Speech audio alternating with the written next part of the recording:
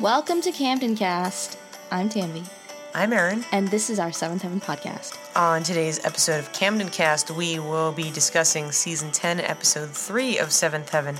The title is Mama's Gonna Buy You a Diamond Ring. Our IMDb user synopsis is Rosie moves in with Simon and remodels his studio while keeping her apartment as a front, but that proves unpractical. Simon insists on telling their parents they'll get married, but after graduation. When Simon announces that he is going to come and bring bad news, Dad and Lucy falsely hope it's their breakup. They disagree on what to offer single women, except a church social, which Martin accepts and brings Meredith as their first date. Kevin eagerly accepts Joni's invitation to her Mom and I class, where the sensitive hunk is an instant hit. The parents disagree whether to forbid Ruthie going out with too mature Jack, so she gets Martin to set her up with honor student Sam Walker. What was your first impression of this episode? I was highly uncomfortable watching this entire episode because of the entire Ruthie and her father dynamic they had set up. Our social media for this episode will mostly be sexy dancing. And sexy is like very much in italics. Air quotes. And air quotes. Like it's just not. Like it's not sexy. At all. Ruthie is maturing and apparently everybody needs to comment on this. And they're trying to sell Ruthie as a sexual being. But also, like Mackenzie Rosman on this show looks like a child. Which, look, I've been there. I'm short. I also look 12 all perpetually, but really, I mean not anymore because I'm wider now. But did you say whiter? Wider. Oh, and you also have gray hair. Yeah, I have lots of gray hairs. Stressed out, man. This podcast is stressful. That's it. That's it. No, but my point is that the entire episode they were doing a lot of oh, boys are looking at Ruthie, and it's I mean. Yeah. But mostly it's the way that the Rev and Annie are talking about Ruthie. Yes, I hope that nobody's parents ever had this conversation where they're like, our child is becoming a sexual being, which is just a weird way to, I don't know. And also just asking your dad if you look sexy or if when your dad says you look sexy and then you're like, please confirm that I look sexy. Or what was the other thing? So you're saying that high school boys want to have sex with me, right? Which is just not a thing. Which is not a thing to ask your father. I mean, maybe it is, and I don't know. In some, I also just want to know what direction they gave Mackenzie Rosman for the dance scenes. Did she come up with those moves herself? Did they get a choreographer? I doubt they got a choreographer. Absolutely not. If they did, they way overpaid that. That choreographer needs to be fired. I don't know. Or did they put on a bunch of Britney music videos or something, and we're emulate this, and Britney Spears obviously. I don't mean anybody else. What other Britney is there? I couldn't think of anyone else. But yeah, Brittany Murphy, Brittany Snow, Brittany Snow. Emulate Brittany Snow. Okay. Once. No, just when I my first year of college, it was right after I don't know, I forget when Brittany Murphy died, but this was late 2010, and I mixed up Brittany Snow and Brittany Murphy, and I was like, oh yeah, when Brittany Snow died, and someone was like, what? Brittany Snow is dead? And I was like, what a visceral reaction to Brittany Snow. Yeah. Well, I think it was just I didn't even hear she died, and then I was like, nope, never mind, I'm talking about the wrong Brittany. Okay, let's just actually get into the episode.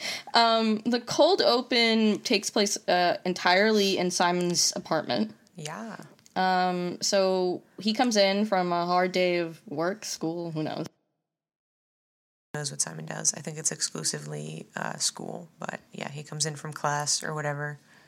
And he's just and Rose is there, Rosie, and she's got we see the bedspread is more effeminate. It's not I don't know. It looks very uncomfortable though. By the way, Simon, who has had just gone on a rampage of having sex with all these girls at school, has a twin bed, and he is 21 years old, and I don't know, maybe it's time to get like a double bed or a full bed or maybe even a queen size bed. Well, now that Rose is moving in, they're supposed to be sharing a bed together. Right, so they're both sleeping in this twin bed every night. Doesn't that, oh, so yeah, anyway, the whole thing is that Simon is like, this doesn't really look like my apartment, and Rose is like, that's because I'm moving in, but I'm not going to get rid of my apartment because we're going to fool your parents. So Simon is like, I don't know about this. My parents are not going to be happy about this. And she's like, that's why I'm keeping my apartment, because they're going to fool everyone. Also, along with this is the first time she says she's not moving in, she's just spending every night there. And she's also letting Sandy stay in her apartment. Because Sandy is still in the dorms, but now that she's pregnant, Rose thinks she should have a place of her own. And Sandy's going to pay the rent. No, Rose is going to pay the rent for Sandy's apartment. Or Rose's parents are still paying the rent for Sandy's apartment. But anyway, the point is that who in their lives would stand for a significant other just being like, I've moved in, just out of nowhere, and then why? But like, why is Simon with Rose at all? Is really the question. But we may never know. We don't ever find out like why. Like, because Simon seems every time that he comes home and like or speaks to Rose and she's made some sort of change, like I moved into your apartment or like we need to get married right now. He just seems aggravated and like not really into this relationship. So I don't know why he decided after having sex with everyone that Rose was going to be the one person that he sticks with and decides to marry. Or why they decided to make Rose the most unlikable person on Earth. Right, that too, because like Simon has generally been a likable, normal character, and all of the people he's dated that we've met on the show have been like likable generally. I can't think of anyone he's dated that I've really... Like his random slew of randos were like random. Yeah, they like, but we never got to know them, so it doesn't really matter. So that's the cold open. That's right? that. Yeah, that's the cold open. So we're gonna start with. I guess. Okay, so the last episode I don't know if it was the last episode or 2 episodes ago. When it was the first episode of this season, so season 10, episode 1, so 2 episodes ago, Lucy gave that terrible sermon. Lou was like. Told the Rev that nobody wants Lucy to be the associate pastor. So Lucy is trying to figure out how to get in good with the parishioners at the Glen Oak Church. And she notes that teen girls are the only people that like her, so the people that she does like the sex education class for or whatever. But she really wants to reach out to her base, which she thinks should be the single women at the church. But the single women at the church are annoyed that she doesn't do more to introduce them to single men, because that's what every single woman wants. Clearly. Yes.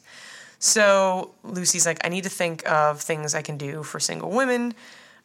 She comes up with like a few, I think there's like a batch of ideas. I don't know. What it comes out of it is she's like, oh, we're going to have a church social to bring all of the single women and single men together, and they can dance and have a good time, and it'll be good, wholesome fun.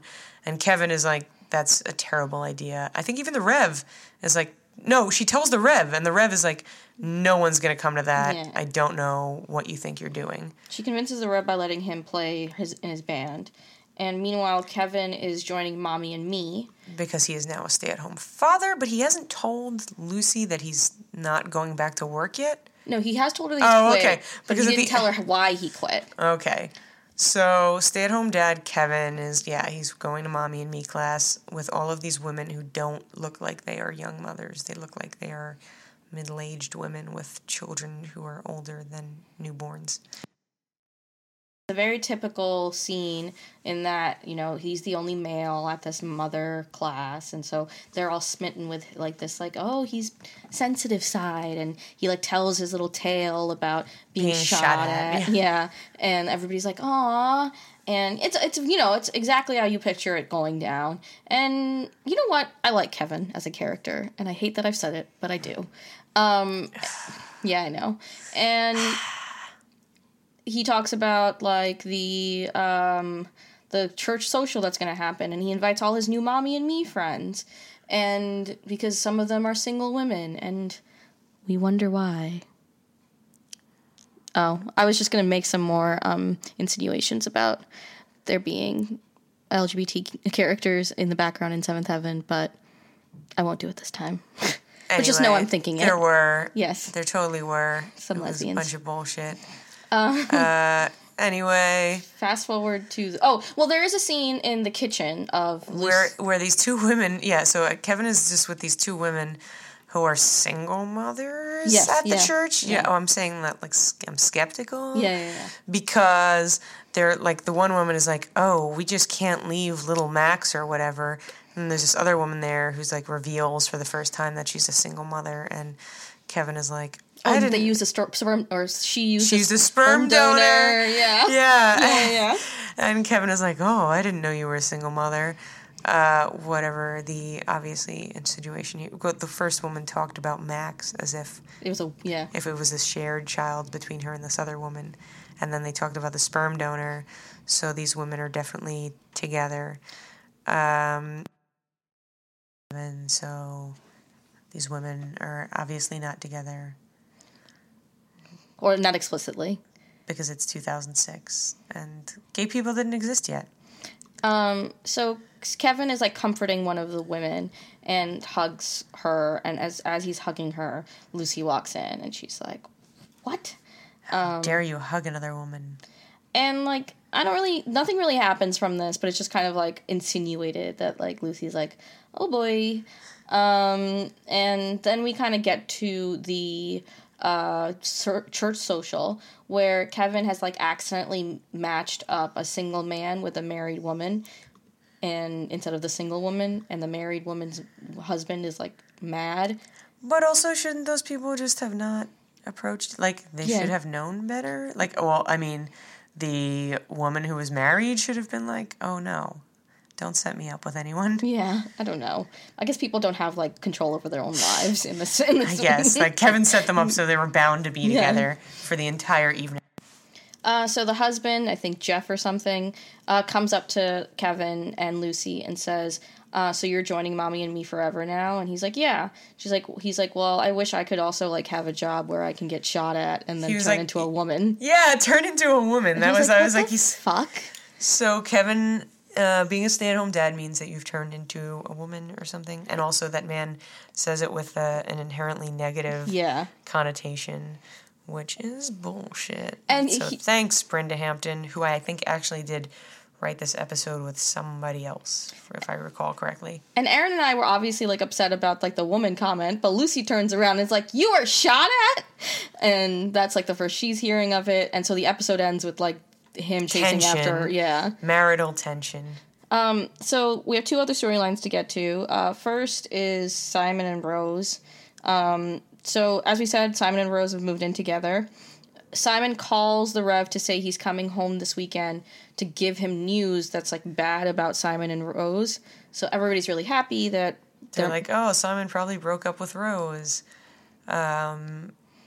They haven't. Yeah, they've actually made things worse. Before, so there's like a few random scenes. Like at one point, Simon goes over to like a closet in his apartment, and he opens the door, and like the way like a ton of boxes of shoes fall out on him, and it's all of Rose's stuff, and he's like, you can't. He was like, there's not enough room for both of us here, and I can't move into your apartment with you, because she's like, oh, my apartment's bigger. Let's just move there together. And he was like, your rent is like too damn high. I think he says something that he was like, your rent is double his, which I don't know where Rose is living, but and he's like, and my parents aren't going to pay for me to live with you, and your parents aren't going to pay the full rent for me to live with you. So he's like, how about we just don't live together? Well, no, she's like, oh, well, then we need to set a date to get married. Or like, she's like, why don't you buy me a ring so then my parents won't mind about us living together?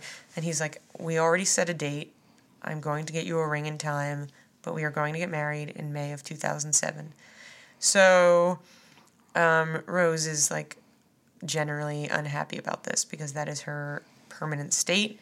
We have another scene where she convinces him to not do his take-home test the night before and said do it in the morning. And she's like, I'll set the alarm and I'll make sure that you get up.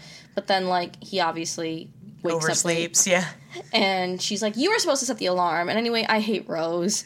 It's just, like, a bunch of things that, like, she does and says that Simon is clearly unhappy with and aggravated about, but for some reason they're still together. Simon has never indicated, like, there's not been a moment where, like, you see Simon be like, oh, and this is why I love her. Yeah, you know, like there's not even, like, oh, she's got these, like, quirks about her, and I hate her sometimes, but then she just, does this one thing that I love, and everything's better. Like, Kevin's entire thing is, Lucy's crazy, but that's why he likes her. And he, like, repeats that constantly. And he's like, I love that she, like, is obsessed with me, and I guess that's what he's into. But, so then there's a separate scene before Simon makes the journey back to Glen Oak where Sandy comes over, and it's just Sandy and Simon, and we really didn't pay attention to a whole lot of this conversation, but it's generally about Sandy's pregnancy and how she how Martin is still ignoring her, and she needs to go to Glen Oak with Simon because she talks about, like, I don't know, Simon is like, why don't you look to your family for support or something? And she's like,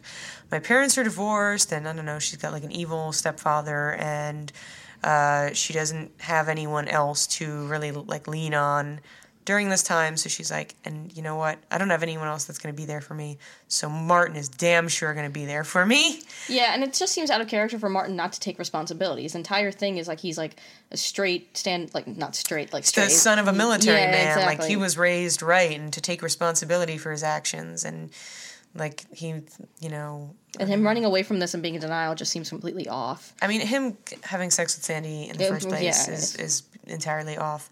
But now that it's happened, he's just, like, totally rejecting any and all responsibility, so... There's also a side conversation here where I'm calling her Rosie too now, where Rose says that, like, oh, it's just, like, it's like Sandy to do this. She has sex with every guy.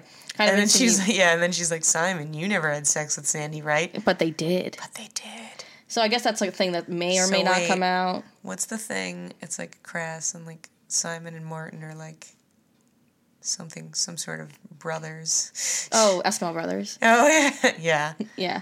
Actually, I wanted to say, like, there seems to be no chemistry between Simon and Rose, but there's hella more chemistry between Simon and Sandy. I think that just has a lot to do with Haley Duff's acting, because she delivers every line, like, super exasperatedly, so it seems like she's either just, like... Is just about to cry? Yeah, she's like really taken with whoever she's talking to, and she's like... I really need you to listen to me right now. There's an ultrasound also in this episode. Yeah. But this storyline ends with Simon coming back. Sandy is with him. Rose is not. Yeah. Sandy is like, I need to talk to Martin, and Simon's like, you need to give him space. He needs to, like, come to you on his own terms. They have a very... Which is bullshit. Yeah. Like, that might never happen. Yeah. Like, 25 years later, the kid's, like, 25, and Martin's like, oh, now I'm ready to talk to you. And he, like, kind of, like, puts his arm around her and comforts her, and they kind of walk out. And the Rev and Annie see this happening, and they kind of think more of the idea that maybe Rose and Simon are kaputs. And Sandy and Simon are on the up and up. But this obviously isn't resolved because the episode ends. And finally we have what is the grossest storyline ever, this fucking thing with Ruthie. So I think we come back from the cold open, and this is the first thing we see? Yeah, because the credits are still running. Mm-hmm. Take it away with describing whatever this was. She's, like, gyrating, and the song on Amazon is just, like, random beats. But I think the song in real life was a Toni Braxton song called Please? ? Maybe. I don't know. I'd have to listen to the song and then... Yeah. But she's gyrating a lot. There's no lyrics. It's just, like, these, like, this weird, like, very early thousands pop beat. Yeah. And... like, she's just rolling her body in body rolls. She's actually just doing body rolls over and over and over again. And, like, the camera's, like, following it weirdly, and you have to remember that Mackenzie Rosman, the actress, is still... I mean, she was 16, but like, still... Yeah, no, it's not like 16 or 17 is not, like... You should... The way that the camera... They objectified Yeah, they her. did. No, they did. And we have, like, the whole thing really is that Rev and Ruthie are fighting, and Annie wants them to make up, so... Why are... Oh, they're fighting because she's not allowed to go out with Jack, who is 22, IRL. And so the Rev goes upstairs to talk to her when he sees the dancing. And she doesn't stop. She makes eye contact with him, and she continues to, like, touch herself and roll her body and... try to be very, sexual. like, sensual and shit. Follow up on this is the Rev, like, mimicking the body rolls, which is supposed to be funny, but is also very uncomfortable. And Annie's like, why can't she dance? And Annie is like, she's becoming a sexual being, which is the most clinical, but also, like, I don't know.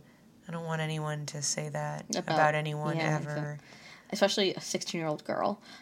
She's supposed to be, like, 14 on the show. Wait, she's 15. Like 15. She's all right, 15. Right. So they then, like, the next really scene in this is Ruthie and Rev kind of talking, and, like, they're trying to get, like, their relationship back on track, and Ruthie's like, well, imagine this. Like, imagine you couldn't date the most popular person in school because your parents told you not to. And Blair was like, yeah, I get it, but, like, you have to understand that you're turning into a woman. Yeah, and a sexual being, and, like, people are going to be thinking of you as sexy, and it's, like, very difficult for me to see you as that. And she's like, wait, you think I'm sexy? And she gets all excited because her father thinks she's sexy. And then she's like, oh my god, and you think that boys want to have sex with me? Not that I want to have sex, but anyway, it's a very bad car conversation, like, it just, And Ruthie kind of uses this as, like, fuel for the rest of the episode. She's, like, walking around, like, jutting her hips everywhere. But she's, like, got her, like... Well, even during this conversation, she's sitting in the car, but it seems like she's trying to, like, push her chest out as far as she can. But... Yeah. I think they're, like, trying to sell the fact that she's doing something different in this episode, but Mackenzie Rosman is literally walking like she always walks. But apparently this is now sexy. And, I mean, everybody kind of walks with some sort of, like, swing in their hips, right? Yeah. Generally, that's, how people walk. Yeah, like, that's how we've evolutionarily been made. Yeah. But, Jack, like, all of a sudden is like, oh, you're doing something different. I'm intrigued. And all these boys are like, hi, Ruthie. Yep, that's it. And, like, while this is also happening, like, Martin and Meredith are having their cute, like, puppy love, like, kind of story in the background. I hate Meredith. I don't know why. I just can't. She's, like, such a, like... I like her. She's fine. Well, I think with anyone on the show, and I really, like, I've noticed it throughout the entire run, but the people that they get, like, the extras... if they are white, are, like, the most white bread people they could ever find. Like, you don't find these, like, these are not ordinary white people. They're above and beyond white people. Like, this, so anyway, like, in the, at school, all these boys are looking at Ruthie, and then, like, Ruthie goes up to Martin, and she's like, you need to find me a date for the church social. And Meredith is like, why don't you go with Jack? And she's like, I'm not allowed to go with Jack. You should know this by now. And Martin's like, I don't understand why it's always on me to find you dates, but okay. And then, like, Ruthie... She wants someone who's sexy. Yeah. And Martin's like, I don't know what that means. And then she tells Martin that he's sexy, and he's like, I don't want anyone thinking of me as sexy. And he's like, nobody thinks that. So... like, as soon as Ruthie leaves, this, like, super white bread boy and... Sam Walker in a track jacket, which was, I think, very fashionable. Oh, like 2006. Yeah, I had one. Yeah, I think I did as well. I had two. In, like, 2006. So he's, like, in a plain track jacket, and it's just, like, he's like, oh, if you have to set Ruthie up, set her up with me. I talked to her once in the hallway, and apparently he asked her out once, but we don't... And he's like, and I'm smart, and I'm her, like, he's like 15 or student. He's like 15 or 16, so he's like, I'm age appropriate, and I'd really like the opportunity to go out with Ruthie, so, like, I should be the person that you set her up with. And Martin's like, okay, yeah, that's fine, you look nice. Like, he was like, yeah, you convinced me, you're age appropriate, and whatever, you talked to her once. So Martin and Meredith have their first date at the church social, and Ruthie gets set up with Sam Walker, and she hates it, and to, like, get back at everyone, she does her gyrating body roll dance all over the dance floor. While the Rev and his band play Norman Greenbaum's Spirit in the Sky, which is not a song to be gyrating to, or even like doing, like, it's not like Promiscuous Girl by Nelly Furtado. And I think that, like, the moves, I think those are the moves that, like, Ruthie is trying to replicate, because like, I can, like, picture that video right now, and that's like, I think she's even wearing, like, what Nelly Furtado was, like, wearing in the video. And that's how the episode ends. That is legit how the episode ends. Yeah, so what are you rating it? I think for sheer ability to get me to react, this is probably going to be a 5. Wow. Yeah. So for Secret, Mommy and Me Lesbians, I'm giving it a 4. All right, so if you want to see what body rolls look like done by Ruthie Camden. We should put it side by side with Nelly Furtado. We're not going to do that. That's too much work. I don't know how to do it. I was going to try to do the scene, like all the scenes of her being weird and also then the Rev trying to mimic her. We'll see we'll surprise you. Come check out our social media. Our Twitter and Instagram is at CamdenCast Show. We're at facebook.com/CamdenCast. And we upload videos. No, we don't. We upload podcasts. Oh, yeah. Sometimes we have videos on our Instagram, but we upload podcasts every Wednesday and Saturday on Stitcher, SoundCloud.com/CamdenCast, and the iTunes Apple's podcast app. And we've been better at doing it on the right day. I'm Erin. I'm Tammy. This is CamdenCast.